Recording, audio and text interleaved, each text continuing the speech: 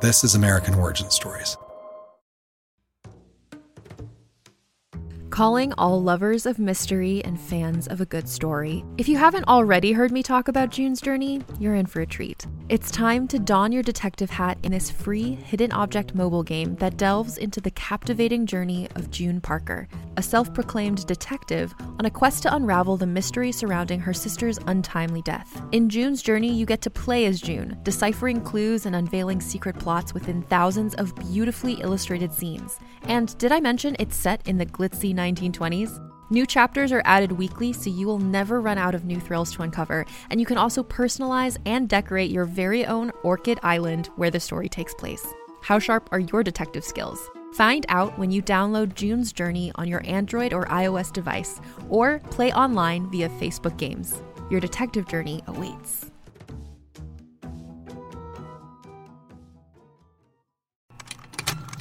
Contained herein are the heresies of Radolf Burntwine, erstwhile monk turned traveling medical investigator. Join me as I uncover the blasphemous truth of a plague-ridden world, that ours is not a loving God, and we are not its favored children. The heresies of Radolf Burntwine, coming January 2nd, wherever podcasts are available. In this episode, let's do 3 readings. One from Dr. King, a short one from Malcolm X, and then let's close out with James Baldwin. The historical, the theological, and the poetic context for Dr. King's agenda and its relevance to today. So these are going to be some challenging readings.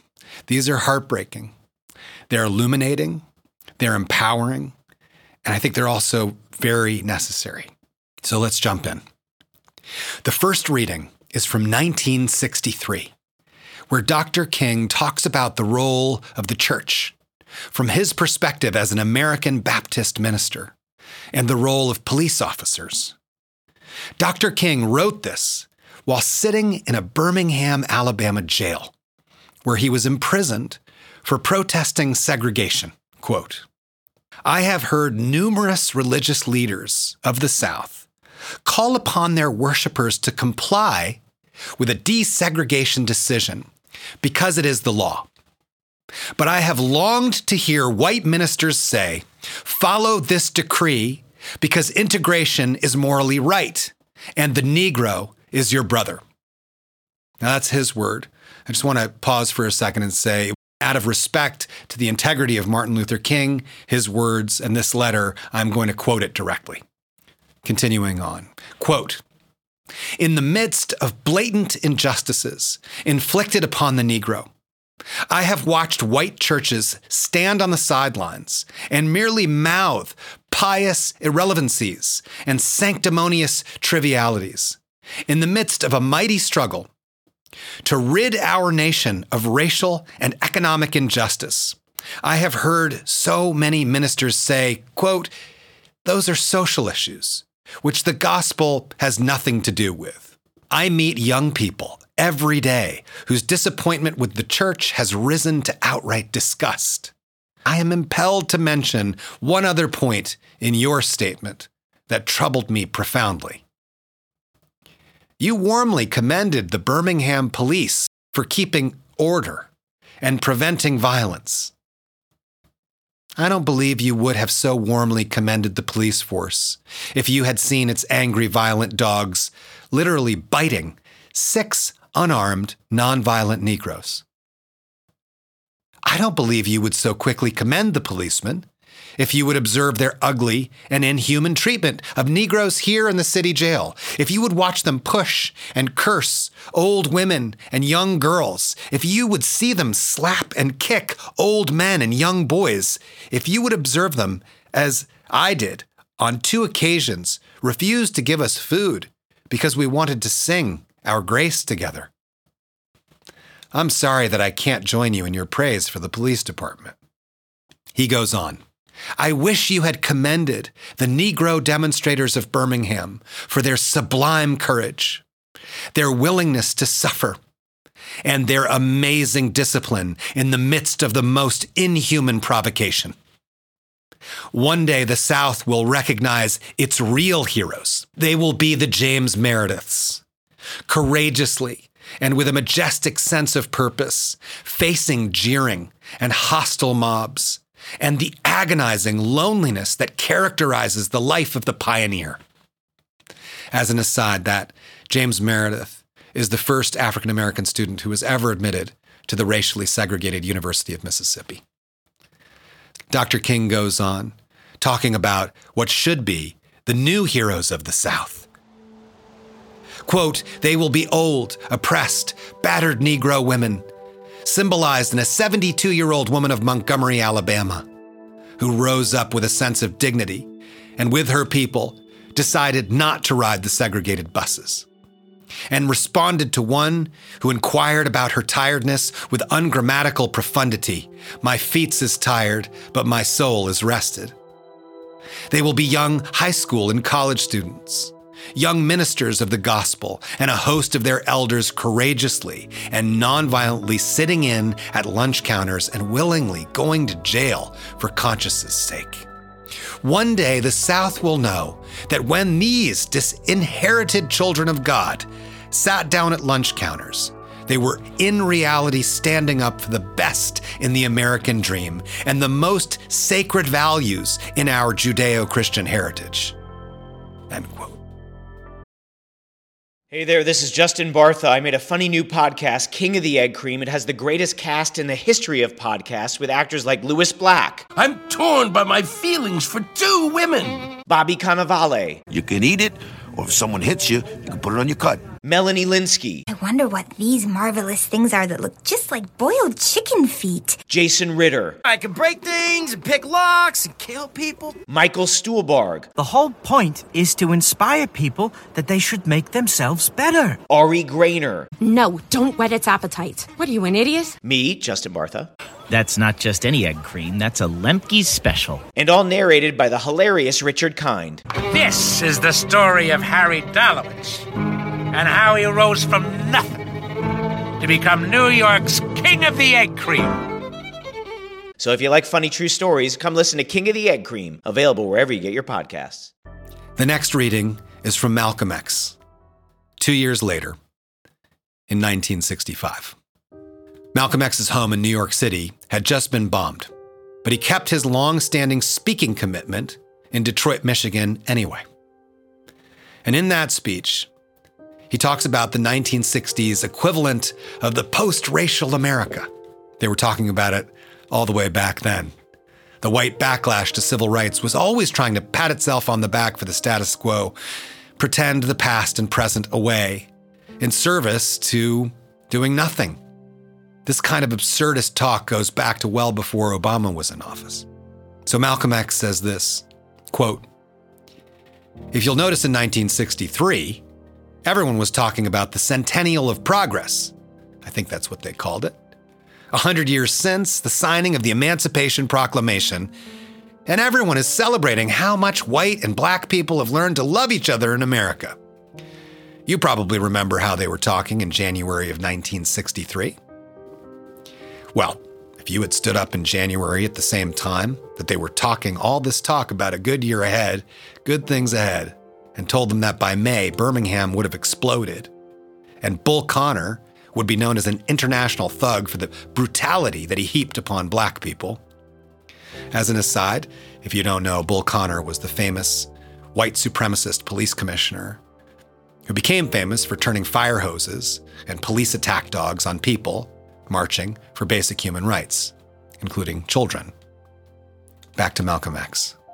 Quote, "If you would tell the people in January of 63 that John F. Kennedy would be killed for his role in everything, if you had told them in January that Medgar Evers would be murdered and nobody able to bring his killer to justice, or if you were to have told them in January of 1963 that a church would be bombed in Birmingham with 4 little black girls blown to bits while they were praying and serving Jesus, why, they would say you were crazy. In 1964, they started out the same way. That was the year of promise. If you were to have told them while they were talking about this great year of promise ahead, civil rights and all that, what was coming, that before long, 3 civil rights workers would be brutally murdered and the government unable to do anything about it, a Negro educator in Georgia brutally murdered in broad daylight, and the men who did it be known, and the government not able to do anything about it? If you had said this in January of '64, they'd say you were nuts. Now they're starting out in 1965 the same way, talking about the Great Society, anti-poverty. If you tell them right now what is in store for 1965, they'll think you're crazy, for sure. But 1965 will be the longest and hottest and bloodiest year of them all. It has to be. Not because you want it to be, or I want it to be, or we want it to be, but because the conditions that created these explosions in 1963 are still here. The conditions that created explosions in '64 are still here. You can't say that you're not going to have an explosion and you leave the condition, the ingredients, still here. As long as those ingredients, explosive ingredients, remain, then you're going to have the potential for explosion on your hands. End quote. 1 week later, on February 21st, Malcolm X was killed as he began to give a presentation in Harlem. He was 39 years old. Martin Luther King Jr. was killed 3 years later, also at 39 years old. We're going to close out today's episode with a reading from James Baldwin. This is an essay that he wrote called Malcolm and Martin. Quote, "Since Martin's death in Memphis and that tremendous day in Atlanta, something's altered in me. Something's gone away. Perhaps even more than the death itself, the manner of his death has forced me into a judgment concerning human life and human beings, which I have always been reluctant to make. Indeed, I can see that a great deal of what the knowledgeable would call my lifestyle is dictated by this reluctance. Incontestably, alas, most people are not, in action, worth very much. And yet every human being is an unprecedented miracle. One tries to treat them as the miracles they are, while trying to protect oneself against the disasters they've become. This is not very different from the act of faith demanded by all those marches and petitions while Martin was still alive. One could scarcely be deluded by Americans anymore. One scarcely dared expect anything from the great, vast, blank generality. And yet one was compelled to demand of Americans, and for their sakes, after all, a generosity, a clarity, and a nobility which they did not dream of demanding of themselves. Part of the error was irreducible, in that the marchers and petitioners were forced to suppose the existence of an entity which, when the chips were down, could not be located. That is, there are no American people yet. Perhaps, however, the moral of the story and the hope of the world lies in what demands not of others, but of oneself. However that may be, the failure and the betrayal are in the record book forever, and sum up and condemn forever those descendants of a barbarous Europe who arbitrarily and arrogantly reserve the right to call themselves Americans." Baldwin goes on to talk in detail about the funeral, and then the end. Quote, "Reverend Ralph David Abernathy asked a certain sister to sing a song which Martin had loved. 'Once more,' said Ralph David, 'for Martin and for me.' And he sat down. The long, dark sister, whose name I do not remember, rose, very beautiful in her robes, and in her covered grief, and began to sing. It was a song I knew, 'My Father Watches Over Me.' The song rang out, as it might, over dark fields long ago. She was singing of a covenant a people had made long ago with life and with that larger life, which ends in revelation and which moves in love. He guides the eagle through the pathless air. She stood there and she sang it. How she bore it, I do not know. I think I have never seen a face quite like that face that afternoon. She was singing it for Martin and for us. And surely he remembers me. My heavenly Father watches over me." At last, we were standing and filing out to walk behind Martin home, I found myself between Marlon and Sammy. I had not been aware of the people when I'd been pressing past them to get to the church, but now, as we came out and I looked up the road, I saw them. They were all along the road, on either side. They were on all the roofs, on either side. Every inch of ground, as far as the eye could see, was black with black people. And they stood in silence. It was the silence that undid me. I started to cry, and I stumbled, and Sammy grabbed my arm. We started to walk. I don't think that any black person can speak of Malcolm and Martin without wishing that they were here. It is not possible for me to speak of them without a sense of loss and grief and rage, and with the sense, furthermore, of having been forced to undergo an unforgivable indignity, both personal and vast. Our children need them, which is indeed the reason that they are not here, and now we, the blacks, must make certain that our children never forget them. For the American Republic has always done everything in its power to destroy our children's heroes, with the clear and sometimes clearly stated intention of destroying our children's hope. This endeavor has doomed the American nation. Mark my words. Malcolm and Martin, beginning at what seemed to be very different points. For brevity's sake, we can say north and south, though for Malcolm, south was south of the Canadian border. And espousing or representing very different philosophies, found that their common situation south of the border so thoroughly devastated what had seemed to be mutually exclusive points of view that by the time each met his death, there was practically no difference between them. Before either had had time to think their new positions through, or indeed to do more than articulate them, they were murdered. Of the two, Malcolm moved swiftest and was dead soonest, but the fates of both men were radically altered, I would say frankly sealed, the moment they attempted to release the Black American struggle from the domestic context and relate it to the struggles of the poor and the non-white all over the world. To hold this view, it is not necessary to see CIA infiltrators in or under every black or dissenting bed. One need merely consider what the successful promulgation of this point of view would mean for American authority in the world. Slaveholders do not allow their slaves to compare notes. American slavery, until this hour, prevents any meaningful dialogue between the poor white and the black, in order to prevent the poor white from recognizing that he too is a slave.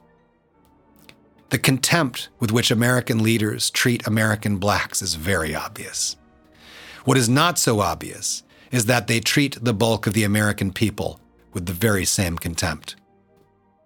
But it will be sub-zero weather in a very distant August when the American people find the guts to recognize this fact. They will recognize it only when they have exhausted every conceivable means of avoiding it. In the meantime, in brutal fact, all of the institutions of this nation, from the schools to the courts, to the unions to the prisons, and not forgetting the police, are in the hands of that white majority which has been promising for generations to ameliorate the black condition. And many white Americans would like to change the black condition if they could see their way clear to do so, through the unutterable accumulation of neglect, sorrow, rage, despair, and continuing, overriding, totally unjustifiable death. The smoke over Attica recalls the bombs of Birmingham. Baldwin goes on, quote, "It is unlikely that any Western people, and certainly not the Americans, have the moral resources needed to accomplish the deep and mighty transformation which is all that can save them. Such a transformation involves unimaginable damage to the American ego, would reduce all the American religious ceremonies, including the 4th of July and Thanksgiving, to the hypocritically bloody observances many of us have always known them to be, and would shed too unsparing a light on the actual dimensions and objectives of the American character. White Americans do not want to know what many non-whites know too well. For example, that foreign aid in the underdeveloped countries and anti-poverty programs in the ghetto are simply a slightly more sophisticated version of the British policy of divide and rule, are, in short, simply another means of keeping a people in subjection. Since the American people cannot, even if they wished to, bring about black liberation, and since black people want their children to live, it is very clear that we must take our children out of the hands of this so-called majority and find some way to expose this majority as the minority which it actually is in the world. For this we will need and we will get the help of the suffering world, which is prevented only by the labyrinthine stratagems of power from adding its testimony to ours. No one pretends that this will be easy, and I myself do not expect to live to see this day accomplished.